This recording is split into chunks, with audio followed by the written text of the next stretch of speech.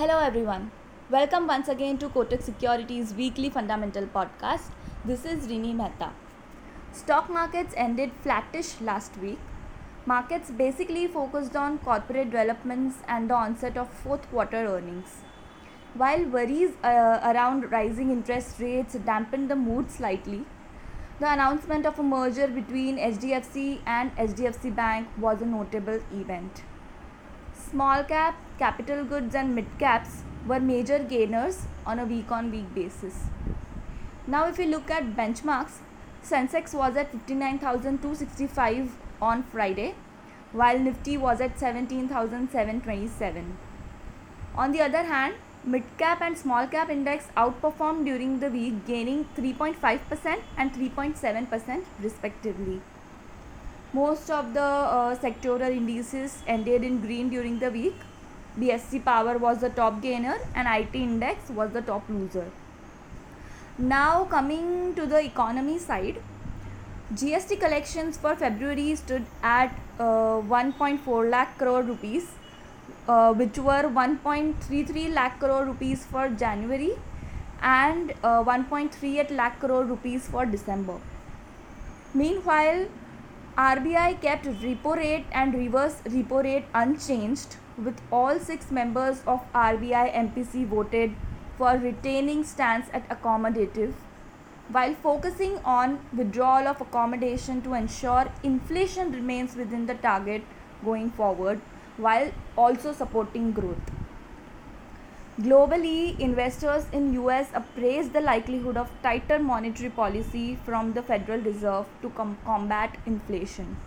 On Wednesday, the Federal Reserve disclosed its March meeting minutes, revealing that policymakers plan to reduce their bond holdings by a consensus amount of about $95 billion a month.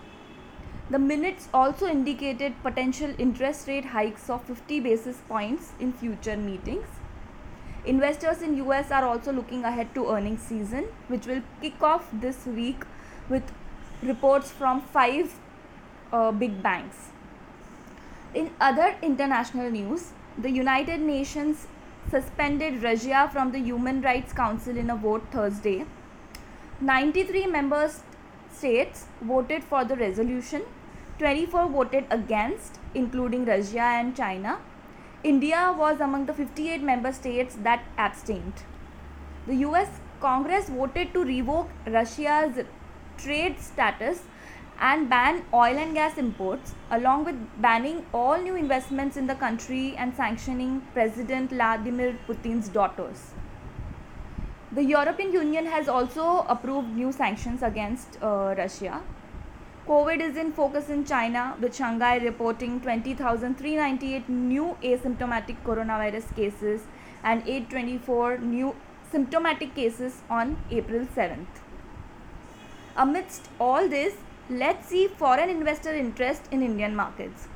FII flows continue to remain negative in the month of April till date. They were net sellers to the tune of rupees 3,853 crores till date.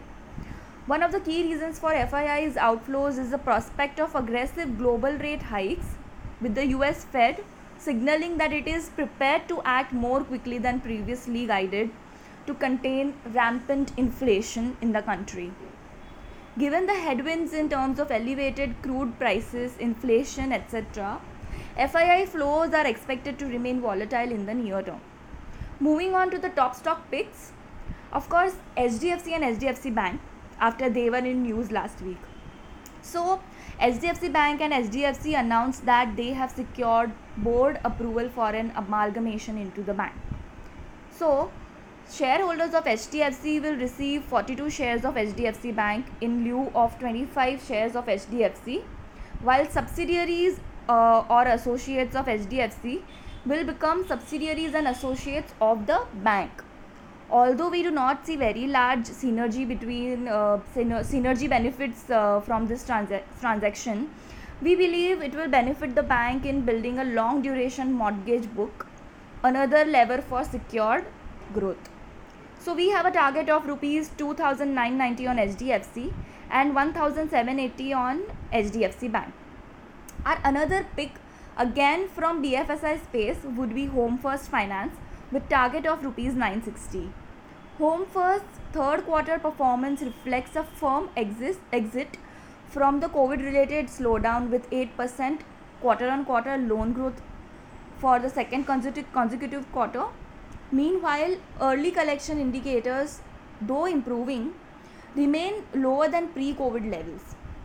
A tale of sticky non-performing loans is, however, driving near-term credit costs.